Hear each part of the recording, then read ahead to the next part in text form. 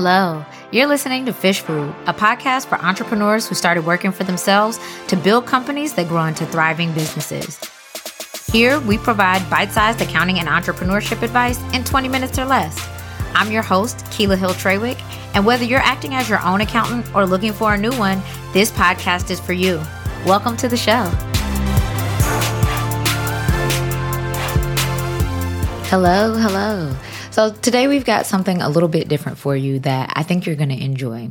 Recently, we held a free webinar / open house to let you know, one, how to prepare for end of year so that you feel more ready for taxes, and two, what it looks like to work with Little Fish as part of the tax prep suite. So we've got 2 episodes for you coming up. Today's is going to be specifically focused on really actionable steps that you can take in order to prepare for tax season, what you need to know, how to feel less stressed about it, and some frequently asked questions about quarterly estimates. Can't wait to get started. Let's jump in. All right. Hello, everybody. For those of you who don't already know me, my name is Keila Hill Trawick. I am the founder and owner of Little Fish Accounting. I am supported by an amazing team, a couple of which you will meet today. And what we want to talk about today really is getting you prepared for tax season. I always like to remind people that it's a year-round experience, even though the industry will kind of push us towards thinking about March and April. And so I want to give you some real tips about how to prepare for the season, a bit of an overview about how estimated taxes work, and then introduce you to a member of our team, tell you about our service, and if we have time and I talk fast enough that you can get it all in, I will answer any questions that come up. All right. So a little bit about us before we get started. We are Little Fish Accounting. We're a boutique CPA firm that specializes in accounting, tax, and finance functions for micro businesses.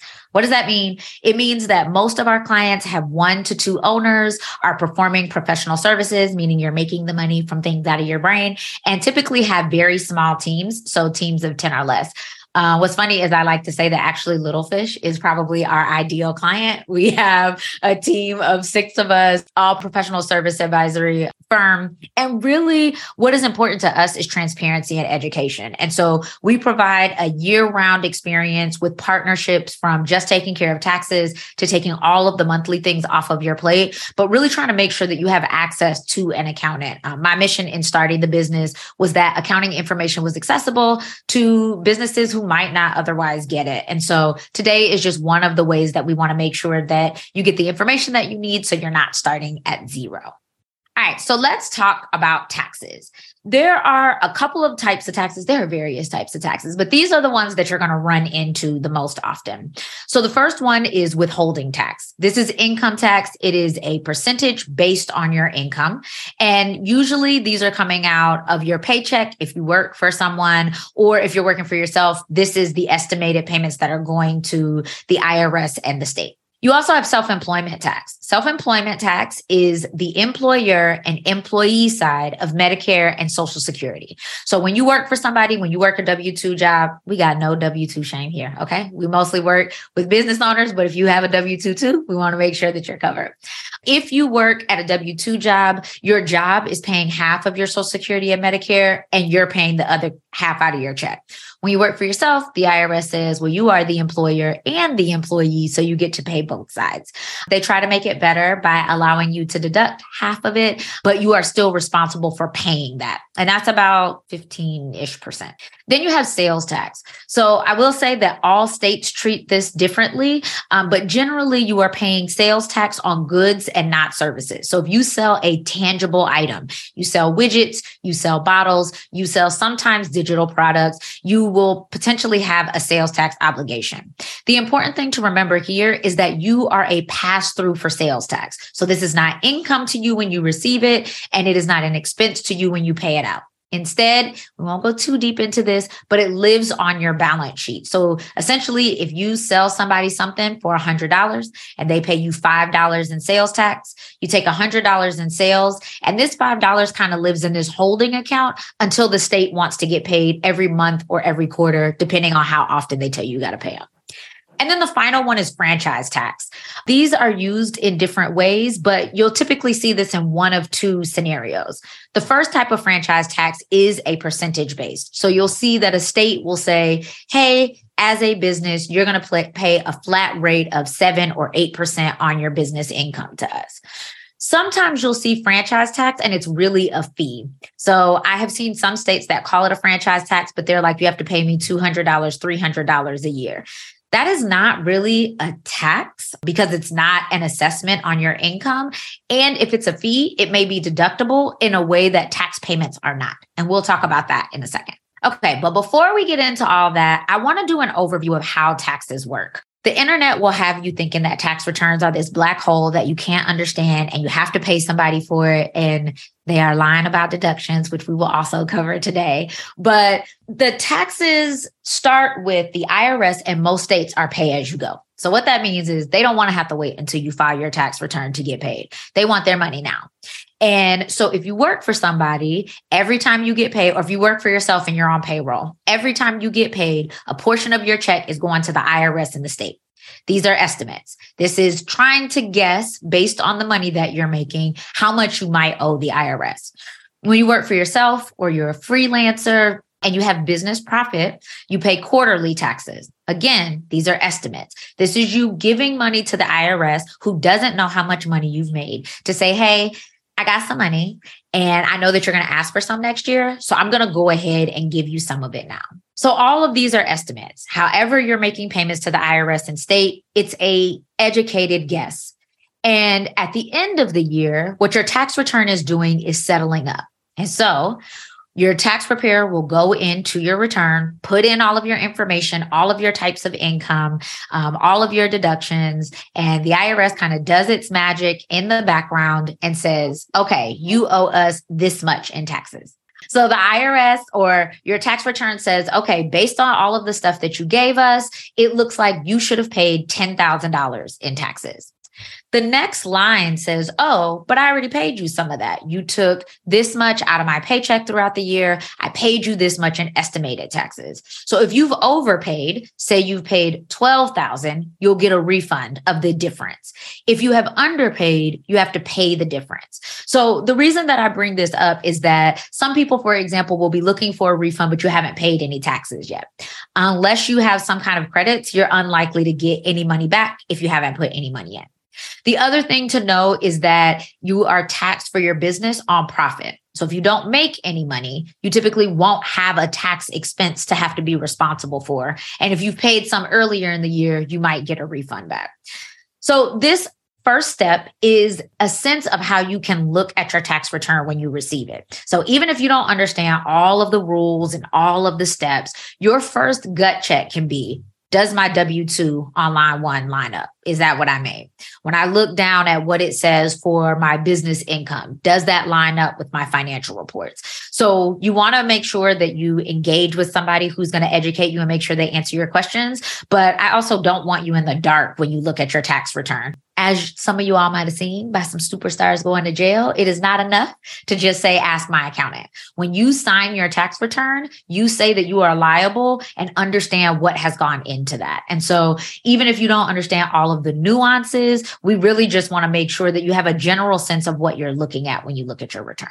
All right. So we talked a little bit about quarterly taxes, and quarterly taxes, remember, again, are the estimated payments that you're sending to the IRS and the state almost in advance of next year's tax burden. So what you're doing is paying in advance so that when you file your tax return, hopefully you've paid enough. A question that we always get asked is, when are they due? The IRS could not make this easy and just put this on general calendar year quarters. So they are due April, June, September 15th, and January 15th. And those payments are as of the end of the month before it. So for example, Q1 that's due on April 15th is actually covering your profit from January through March. How much do you pay? Now, this is partially dependent on your tax bracket, and that is going to be based on a variety of other things that are in your tax life. But the general rule of thumb to set money aside is that I tell people you should be setting aside between 25 and 30% of profit. What is generally happening in most of our clients' cases is that they're falling between 20 and 25% in terms of IRS payments and about 5 to 8% for the state. Make sure that you remember, and I will say this a lot, that these are estimates. It doesn't negate the fact that you might owe some or maybe get a refund, but this will at least have you put some to the side so that you can have a sense of what might be due from you in March or April, depending on when your return is filed. Now, how do I pay? You might be surprised to learn that the IRS and the state make it real easy for you to give them some money. And so the IRS has irs.gov/payments where you can go in. They will ask you some identifying information and you can make a payment directly for estimated taxes or old taxes. And then if you just Google your state plus tax payments, almost all of them have a direct portal through their Department of Revenue that will allow you to put in, again, identifying information, your social, your name, all of that so that you can make payments on your own behalf. Now, we at Little Fish, when we are doing this for our clients, we make payments based on your year-to-date profit. So I just want to break out what that looks like. What you are actually responsible for is that quarter. So like we said, Q1, you're looking at profit from January through March. Then Q2, you're looking at April and May. You can make those payments, but the reason that we recommend that you look at year to date is because it will catch any adjustments that you've done in your bookkeeping. If you had a loss and then you had a gain or a profit, and then you need to balance those out, this will catch that. So you have two options. You can either look at each quarter individually, or you can look at the year to date, see what you estimate your tax to be, subtract out what you have already put to the side for taxes or what you've already paid for taxes, and then save the remainder. This way, if you have any adjustments or you had to fix your books from earlier in the year, that's not getting lost throughout the year as you're making these payments. So, some frequently asked questions that we get around quarterly taxes. And this is really important for businesses because you want to avoid surprises when you go to file your return. Quarterly taxes are your way of putting some money, again, up in advance so that when you get to your tax return, you're not like, I have no idea what I might owe you. So the first question that comes up a lot is what happens if I miss a payment? The thing to know about quarterly taxes is they are not like credit card payments. It's not a situation where if you were supposed to pay on the 15th, on the 16th, you get hit with a late fee. Instead, it's a stretched out percentage based. And so it's a very small percentage per month that you are charged on the money that you didn't pay when you file your return. So if you miss a payment, if April 15th comes and you're not going to have the money until April 28th, pay as soon as you can, as close to the tax deadline as you can. Because again, you don't want to be responsible for any penalties. At any rate, definitely pay before your tax return is filed. So what happens if you have missed payments is that the IRS tracks back all of the months that you were late. So let's say you didn't pay any quarterly taxes and you just filed your return next April. The IRS would see how much you owed and say, well, 25% of this was due last April. So you're a year late on that. Then another 25% was due last June. So you're 9 months late on that. And they're assessing penalties and interest that way. It's usually not a ton, but that depends on how much you owe. But you don't want to give the IRS or the state any more money than you have to. So to the extent that you can, pay as close to the deadline as you can. If you miss the deadline, pay as close to the next deadline as you can. So if you've missed all of these months, right? We're toward the end of the year now. Pay as much as you can now to avoid waiting until the return is filed. That leads to question 2, which is what should I do if I'm behind? Bookkeeping is an underrated art. Bookkeeping is one of the most important pieces to getting your tax deductions, to getting you an accurate tax return. So you want to get that up to date. Don't make this a small thing. It is a big thing for your business. We're here for taxes, but bookkeeping also makes sure that you can make strategic decisions about your next steps. So you want to get your bookkeeping up to date so that you can determine how much you owe using that rule of thumb percentage and pay as much as you can. So in the example that I just gave, we're close to the end of the year. The last payment was due in September. The next payment is due in January. Go ahead and look at your bookkeeping. Use that 25 to 30% of profit and see how much you can pay now. If you can't pay all of it, you at least have a sense of what might be owed from you so that, again, you're not surprised. I don't like financial surprises. So to the extent that you can know in advance, hey, I know that I'm going to owe this come January, or I know that I'm going to owe this come April, even if I don't have all of it now. It can be a little bit stressful, but it's also empowering for you to have some sense of what's going to be due from you. We talked about the penalty if you pay late. The last time I checked, I think it was something like 0.2% per month. So it's very small, but I have never seen people get penalized for paying like 2 weeks late. All of the penalties that I've seen are because you waited till next year and just didn't give them anything. So that takes me back to pay as close to the deadline as you possibly can. And then a question that I have seen come up in multiple ways is, I paid quarterly taxes. Why do I owe? Could I still end up owing even if I pay throughout the year? And the answer is yes. So if you go back to what we talked about how taxes work, you are estimating, and sometimes you'll be super close and sometimes you'll be a little bit further off. So just making estimated payments throughout the year doesn't automatically mean that you won't owe. What we are hoping, though, is that you are estimating close enough that it is not a complete surprise, the difference that might come up on your tax return. But no, just because you make quarterly estimates doesn't mean that you automatically won't owe anything come tax time. All right, everybody's favorite part. Let's talk about deductible expenses, because deductible expenses are those that reduce your tax burden by not having that dollar taxed. So every dollar that you spend on deductible expenses is a dollar that you don't pay taxes on. I want to be clear. That is not a dollar off of tax. So for every dollar that you spend on the deductible expense, you may save 25 to 35 cents in taxes. I want to make that clear because y'all's favorite internet cousins are constantly telling you to spend money on deductible expenses like it will be free. It is still cash out the door. So when you are spending money on deductions, I want you to think about it like buying things on sale. Don't spend $100 to save $25 in taxes. I'd rather you just be prepared to pay this $25 in taxes. But if it is something that you want for your business or need for your business, here are some places that can show up. The first thing to know about deductible expenses is that they have to meet 2 qualifications. One is that it's ordinary, and 2 is that they are necessary. So ordinary means that these are common in your industry, that peers that do the same type of work as you, they're incurring the same types of expenses. Necessary means that it is helpful for you to do your job.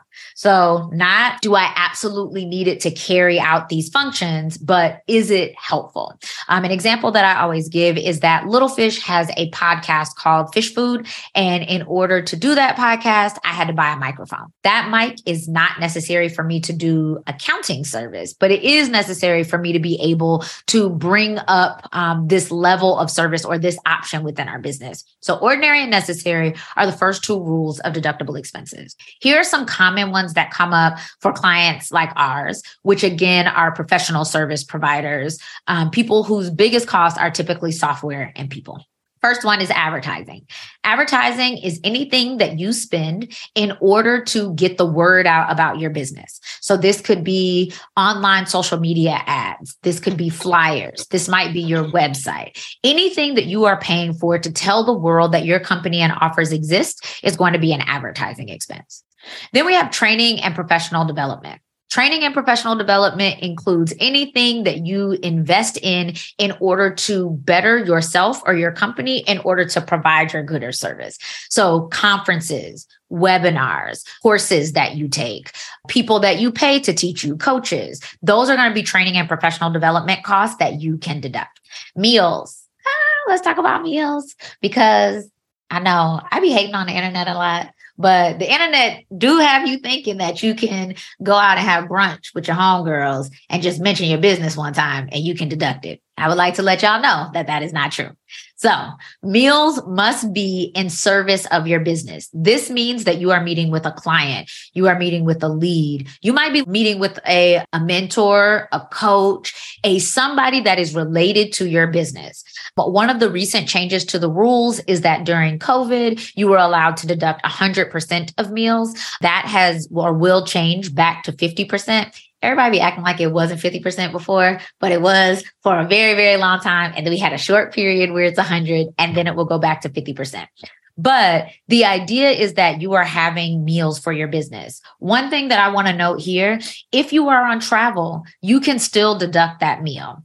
If you are at home, so let's say you live in DC and you go into a conference in DC, you're in the radius of your house, you can't deduct that meal if you're not meeting with other people about your business. That's just sustenance. You had to have lunch anyway, and you're around the corner from your house. So if you're on travel, yes. If you are local and you are eating by yourself, probably not. But if it is with a business partner, if it is with any of the people that I mentioned earlier that you're having a meal with, take that deduction. Make sure that you include it in full in your books so that your tax preparer can have that. I say that because let's say you spent $500 on meals and you're like, well, I know only half is deductible. So I gave my tax preparer $250. We're going to have that again. So you want to give us the whole amount and we'll make sure that you get the appropriate percentage. All right, insurance. While some self-employed individuals will be allowed to deduct their health insurance, this insurance is, I'm thinking about business insurance. So errors and omissions, any cybersecurity or data protection insurance that you pay for your business, those are going to be deductible expenses. Telephone gets missed a lot, I think, because most people pay for their cell phones out of their personal accounts. And so they don't realize that this is an expense that's deductible to them. But we use our phones for business all the time. Even if you're not just talking to clients, you are managing your social media, you may be emailing, you may be texting, you may be setting up documents for your clients on your phone. Part of your phone might be a deductible expense. And so what I typically tell people is to look at your usage of your phone. You're doing an estimate and kind of figure out how much am I using it for personal versus business. I'm old, so I remember when you used to get minutes on our phone and you could like see how many minutes that I spend on business versus personal. We don't have that. I typically tell people to start with about 50% and then move up or down based on how much you think that you're using your phone for business. That business percentage can then be applied to your telephone bill for the year and the cost of your telephone. And y'all know these new iPhones are like $1 million a year. So make sure you take that whole deduction. All right. Travel. I'm going to tell y'all about travel. Like I told you about meals, the people are lying to you. You cannot just go on vacation for 2 weeks and be like, I took a webinar there, so it's a business deduction. That is not real. I think something to know is that one, travel has to be in service of the business. So you are going on this trip for something for your business. Now, let's say you are lucky enough to have a business related retreat in Hawaii. So you're going to go to Hawaii. And the retreat is 3 days, but you're like, I came all the way out to Hawaii. I'm staying out here for about 2 weeks. The flight and the hotel and the days that you are there for the conference are going to be deductible. The rest of that time that you're just playing, hanging out with your boo or your family and just like luxuriating in Hawaii, that's not going to be a deductible expense. So make sure that you make that split, that you identify the part that is for business and include that as a deductible expense, and that you recognize the rest of that is just a personal expense that you're not going to be able to take off. Mileage. Mileage is when you are driving from your office, we'll talk about home office in a minute, to a business related location. So this might be to meet with a client. If you sell goods or have to mail something, this could be a drive to the post office. It could be when you have to go to Office Depot to pick up stuff for your desk. Like mileage is from your office to that place. It is really hard to just track that manually. There are a couple of apps that will do that for you. One that I really like is Mile IQ that you put on your phone, and it's like Tinder. So basically it follows you all the time and you like swipe to the left if it's business and swipe to the right if it's personal. What's cool about it is that means by the end of the year, you have a report that you can provide to your tax provider that shows all of your miles without you having to track it. The offside of that is that you constantly got to go in there and tell it about your trip. So do with that what you will, but car and truck expenses can be deductible in one of two ways. First, don't go get that G-Wagon. Y'all can go, and there are so many reasons, but don't go get that G-Wagon. But car and truck expenses can be deducted in one of two ways. You can have actual expenses. So everything that you spent on the car, oil changes, repairs, payments, potentially, depending on how you paid for it. And then you take the business percentage of that total amount, and then you can deduct that.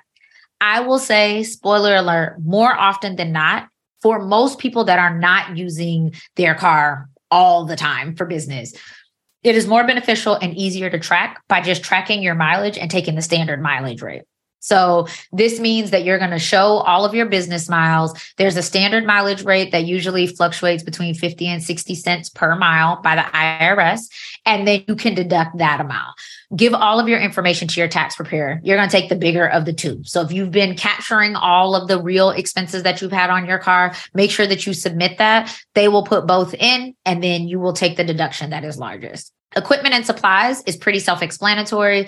Anything that you have to use in order to make or sell your good. So this can be anything from ink to if you need a printing press for the thing that you do. That's going to be a deduction. May have to be capitalized, but just know that it can be deducted in some way for you. Then your home office. So because the IRS likes rules of two, the home office has to be regularly and exclusively used for business. Regularly means this is where you typically do your work. So more often than not, when you are working from this home office. Exclusively means that this is all you do there. All you do is work. Now, this came up a lot during the shutdowns because people were working from places like your dining room table or your couch or your bed. That is not a home office because it is not exclusively used for your business. Now, for some of us, a lot of us who live in high rent districts, you may not have a whole room that's an office. Even if it's a corner of a room, if you can set out what that square footage is, you can show that as a percentage of your house. So if you got a space that's 10 by 10, you're going to take that square footage versus the square footage of your whole house. And then you can deduct additional things like rent, potentially mortgage interest, repairs. Some people that live in apartments, you may be able to deduct parking. Stuff or condos, you may be able to deduct parking. So these are expenses that you get to take advantage of if you have a space in your house that's regularly and exclusively used. And remember, again, it doesn't have to be a room. I've seen people use a closet. I've seen them use a corner of a living room. It just needs to be a space in your house that meets those two rules. Legal and professional fees. These are costs for paying for professional services. And this includes your attorney, your accountant. If you have a graphic designer or somebody that is doing service for you on your team, these are going to be included as well. And then setup costs. The reason that I bring this up is that I've seen businesses who are like, hey, I started my business technically in June, but I had gotten all these expenses from January that I was incurring before I was official. Because we're looking at the whole year, we're just going to squash that up like the business started at the beginning, all of your income and all of your expenses for the year. If you have multiple years wherein you started incurring expenses a year, 2 years ago, but you weren't actually open for business until now, make sure to talk to your tax preparer because there are some special rules about how much you can deduct in 1 year if it spans a couple. But for all intents and purposes, if you started earlier this year, and you kind of fell off and then you started making money later in the year, we're just going to call that all of 2022 and use that as it will.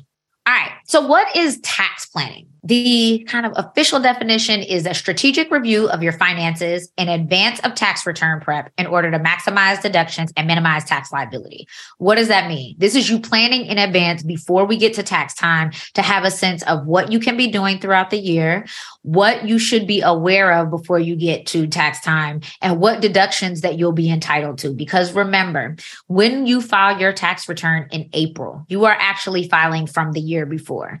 One of the reasons that we do a year-round service is because if you come in February, there's nothing or very little that I can do. The year has already passed. We really want to make sure that you're getting all the information that you need throughout the calendar year so that by the time it's time to file your taxes, you can close that year out. What I hate most is when people do not have, I don't hate this most, but what makes me feel bad is when people have not had tax planning and you realize, oh, you should have contributed to this thing, or, oh, you wanted to buy a computer, you were already thinking about it. Maybe you should have done that in December, but now it's February, it's March. We can't count it for last year. So you really want to make sure that you're getting support before the year is over so that you don't come to a place where you realize that it's too late for you to actually make any changes that would affect your tax burden. And that is why I highly encourage year-round tax planning. So one, you'll have enough time to save for the amount due. So remember, we talked about quarterly taxes. Your business, like a lot of small business, might have some ebbs and flows where you got a lot of money, then you got a little bit, and then you got a lot again, and then you have a medium amount, right? If you know throughout the year what is going to be required of you, it doesn't feel like it hit you all at once when the tax return came out. You can have a sense of like, okay, I know I'm going to owe them this. I know I have a huge launch at the end of the year. I'll be able to get that money and pay them, but it doesn't feel like you're kind of waiting on somebody to give you a magic number. It also allows time for cleanup. So y'all already heard, I am a lover of bookkeeping. And while I would love for everybody to just do their bookkeeping every week or every other week, I, like y'all, do not stay on top of it as well. But you have a whole year. So if you are thinking about it throughout the year and you get 2 weeks behind, you get a month behind, you get 2 months behind, you can catch it up throughout the year so that you don't feel so much stress when you get to tax season of like, oh crap, now I got to hurry up and get that together as well. It avoids surprises. So again, not only are you saving up in advance, but you kind of know what's coming come April. And so you can make other decisions about money in your life because it's not going to be a shock to your system. Finally, year-round tax planning minimizes the amount of taxes that you have to pay. You get to have conversations about like, how much should my salary be? How much should I contribute to retirement? Am I able to deduct this? You can ask all of those questions in almost real time if you have year-round tax planning, so that when it comes time to file your tax return, I like to say that it should almost feel like a formality. We've already been talking all year long. You already have a sense of how much money you've paid in. You got an assessment at the end of the year about what you thought that this would look like. All right, by the time you have to file your return, you've paid what you were supposed to pay and not anymore. But you also have hopefully gotten guidance so that you can pay less than you might have otherwise. Okay, so it's the end of the year. And y'all are just now talking to me and you're like, how do I prepare? Because I wasn't doing all this stuff because I didn't know. That's all right. So the first thing is get organized. Most of the stress that comes from tax preparation is not because of numbers. It is because you feel like your stuff is all over the place.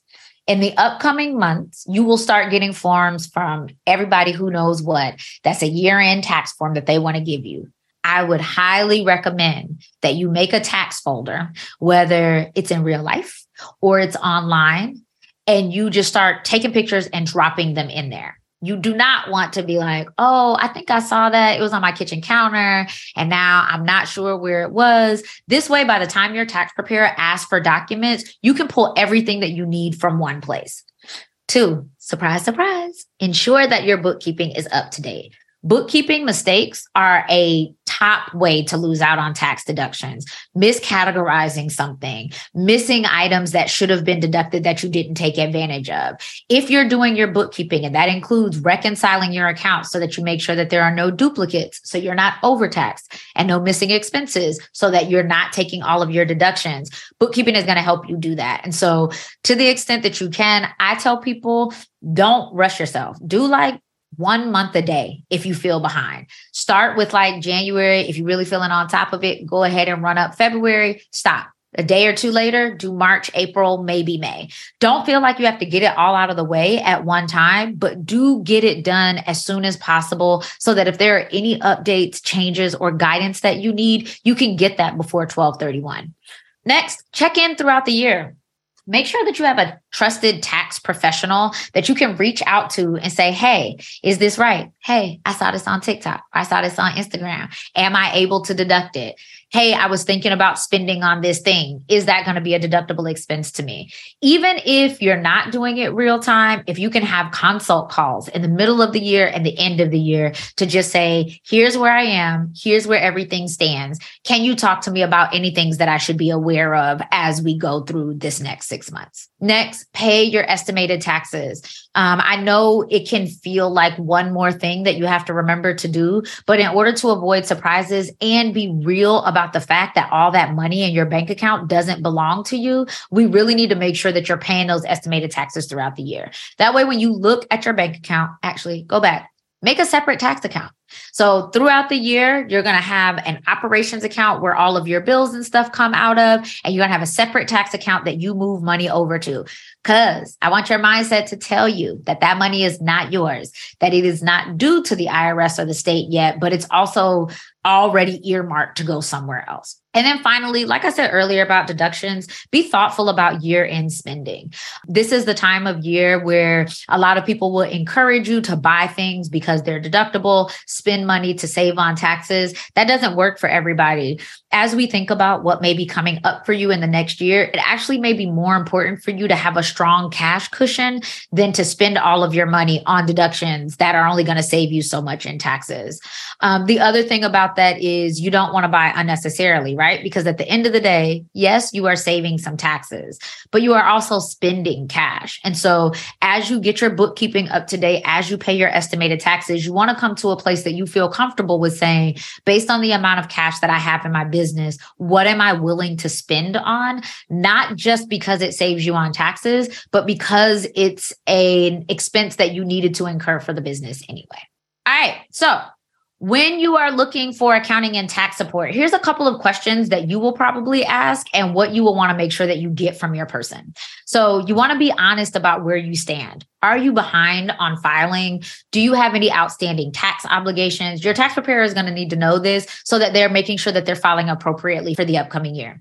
They should be looking at your prior year returns, making sure that when it lines up from this year to last year, there's nothing obvious or glaring that might be missing or needs additional support. You want to look at an assessment of the accounts that you're investing in. Now, typically, this is going to come from your financial planner, and they're going to be able to give you some support around like how you invest, what you're investing in, how much you can put in there. But you want to make sure that your accounting partner is giving you the right numbers from your financial reports so that when you give it to your financial advisor, they're using true data to make decisions for you. And then finally, they should be providing guidance on how to reduce your tax burdens for the upcoming year. For some of you, this is going to be super simple. It's going to be like, get your bookkeeping in order, and then we can see if there's anything missing. For some people, the guidance is going to be pay your estimated taxes on time because you have to spend money to save on taxes, and this is not the time to do that. But you just want somebody else in your ear to kind of give you a little bit more support to, one, confirm that you're on the right track with what you're already doing, and two, let you know if they see anything missing that you should be taking advantage of. When you're choosing a tax preparer, first, you want to find somebody who works with businesses like yours. I said recently that like millionaires don't have the same problems as thousandaires. And so there may be tax strategies that are not available to you because you're just not at that level of business yet. If you are at that level, you want to make sure that you're working with a tax preparer that is familiar with that, not just your revenue, but also your industry type, your size of business, just that they've worked with businesses like yours before. I always say, look early so you don't feel desperate. A lot of tax preparers have actually opted out. These past few seasons have been a little bit brutal. And so there are tax preparers who have decided to get out of the game, which means that there are fewer available good ones. And some of them are not necessarily taking new clients. I'm not saying that to scare you. I'm saying that to say, don't wait until March to find your person. Start being able to do your due diligence now to find somebody that you like and trust so that you can then have somebody that you really want to work with when it comes to tax season. Make sure that you understand how they'll communicate with you and the frequency. If you ever are a person that needs to go into an office and sit in front of somebody, make sure that that's available to you from your tax preparer. If you prefer to have Zoom calls or to do it online, make sure that that's how they work. Your tax preparer is really going to be an intimate part of your team when it comes to your finances. And so you want to make sure that you're getting exactly what you expect and that they are laying out expectations really clearly for you. Finally, ask the right questions. And I put right in quotes because there are no wrong questions, but ask everything that you need to in order to feel like this is a good fit. You do not want to be in a situation where you're like, it turns out I want to talk to you every month. Lay that out up front so that they know exactly what they can and can't do for you. But also ask questions like, what happens if I get a penalty? What happens if I get a letter from the IRS or the state? How can I work with you? Is that something that you support on? Just so that, again, expectations are set in terms of what they will do for you and what you'll be responsible for doing yourself.